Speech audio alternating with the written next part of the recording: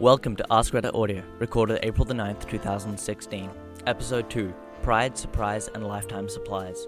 In this episode, we cover the top Ask Reddit threads for the week of April the 3rd. The third highest thread, on 4,874 pointed doohickeys by Louiden. What is something you're not proud of but continue to do? I'm sure most people find they do at least one thing on this list. At number 6 in the thread on 4,793 upvohickeys is Scotafellow. Procrastinate and eat way too much junk food. PM Me Xbox One Games replied, procrastinating by eating too much junk food is the worst. At a more serious number 5 on 4,952 Simboys is Old Ben Kenobi. Cigarettes. I quit for over 2 years but then started back with only when drinking socially.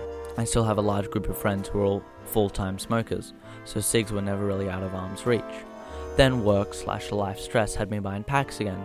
There's something romantic, or romanticized, about chain smoking with your friends at a bar, but I feel like a piece of human garbage when I'm walking down the street in the middle of a day passing a group of school kids and realize that I'm casually sucking on a Kansas stick.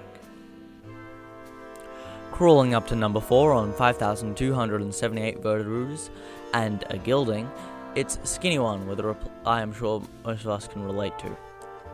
Being lazy. Like when I'm at home not doing shit, I could go exercise or something, but nah. Going on to number 3, sitting on a tidy 5,382 clicks is West Worker. Bad posture. CP Bacon replied, so many people just sat up straight in their chair. Sitting pretty at number 2 on 5,542 meaningless internet points, it's a deadly old gent. I would have to say that I'm not particularly proud of how much I beat my meat, but I do it anyway. Sending the Stairway of Karma at number 1 on 5,750 shows is M50D with The Powerful Truth. Going to bed late. It's so stupid it ruins the whole next day, and most of the time I'm pretty good at getting to bed on time.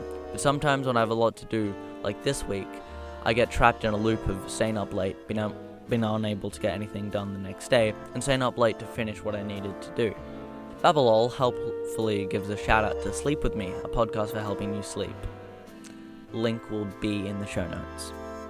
Moving on to the second most upvoted, it's 211 STL cards with what can you get a lifetime supply of for less than $500? Sitting on 5,142 pebbles. At number 6 with 4,637 stickers, it's Krabby Blueberry with a logical comment, wedding rings. Jumping on up to number 5, on 4,783 Commergenics, it's Butt Dough with an inspirational comment. You decide to live your life on nothing but potatoes. You buy thousands of potatoes. Of course, bury half in a discreet location. Make a farm in your uncle's back garden while he's not looking. So begins your potato empire. But the corporation burns down your farm. You fail to sue and have no more potatoes. Except you buried 500 potatoes under their main building. You now rightfully own it as you planted its foundations. You turn it into a potato skyscraper farm, and reign the world through the greatest taters they've ever seen. Rolling on to number 4 with 4,803 Rackandooces, it's a soup mix. In this thread, how to kill yourself using $500. Flying into number 3 on 5,765 Broken Dreams is Chocolate Jesus. Spend it all on heroin and do it all at once. It'll last the rest of your life. Sneaking into number 2 on 5,891 tonsil reels is Driving Park. Toothpicks. I once bought my brother 10,000 for $5. Cobra Cabana replies with, when I was in college I used to work next to a Rite Aid that I used to visit frequently. One day I go in and the lady is looking at me with a huge smile on her face. She shows me a pack of 10 Bic pens and asks me how much I think it is. I guess $1, and she laughs and says no. I give up, and she tells me that it's 10 cents. A fucking penny a pen. I slam a 5 on the counter and say, give me 500 pens. It took me years to eventually lose all those pens. And at the beautiful spot of number 1 with 6,561 synonyms for the word point, it's Matt Rayu. Op could get a lifetime supply of condoms for $1. Sorry, Op. Departing from the wonderful land of lifetime supplies, we move on to the number 1 thread for this week. On 5,385 Regrets by Cold in the South. What movie surprised you with how good it was? I'll be adding the top 3 movies to the show notes. On a cool number 6, gently resting on 5,299 board clicks, it's SDA Bruce Lee, Galaxy Quest. Saw a sci-fi movie coming out starring the dude from Home Improvement and rolled my eyes. It's seriously one of my top 20 of all time now. Galaxy Quest is rated 90% on Rotten Tomatoes.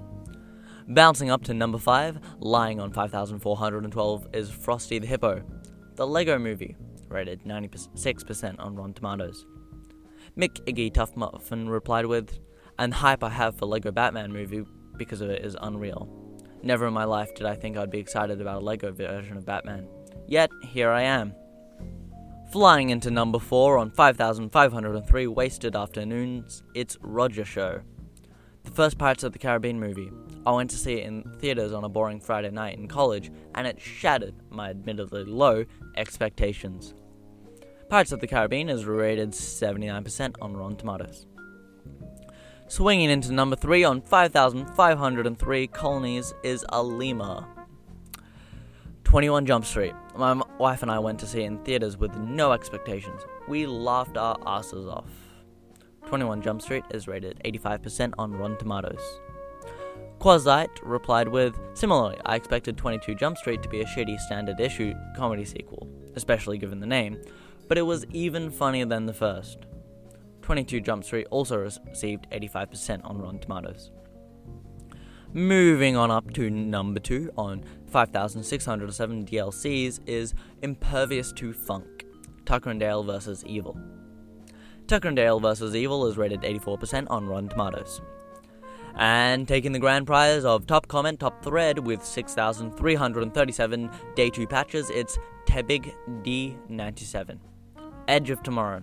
I watched it because I was bored and decided I'd watch it despite it almost certainly being yet another generic sci-fi action movie. It didn't help that I knew it had majorly bombed at the box office. I was amazed by how good it was. Edge of Tomorrow is rated 90% on Rotten Tomatoes.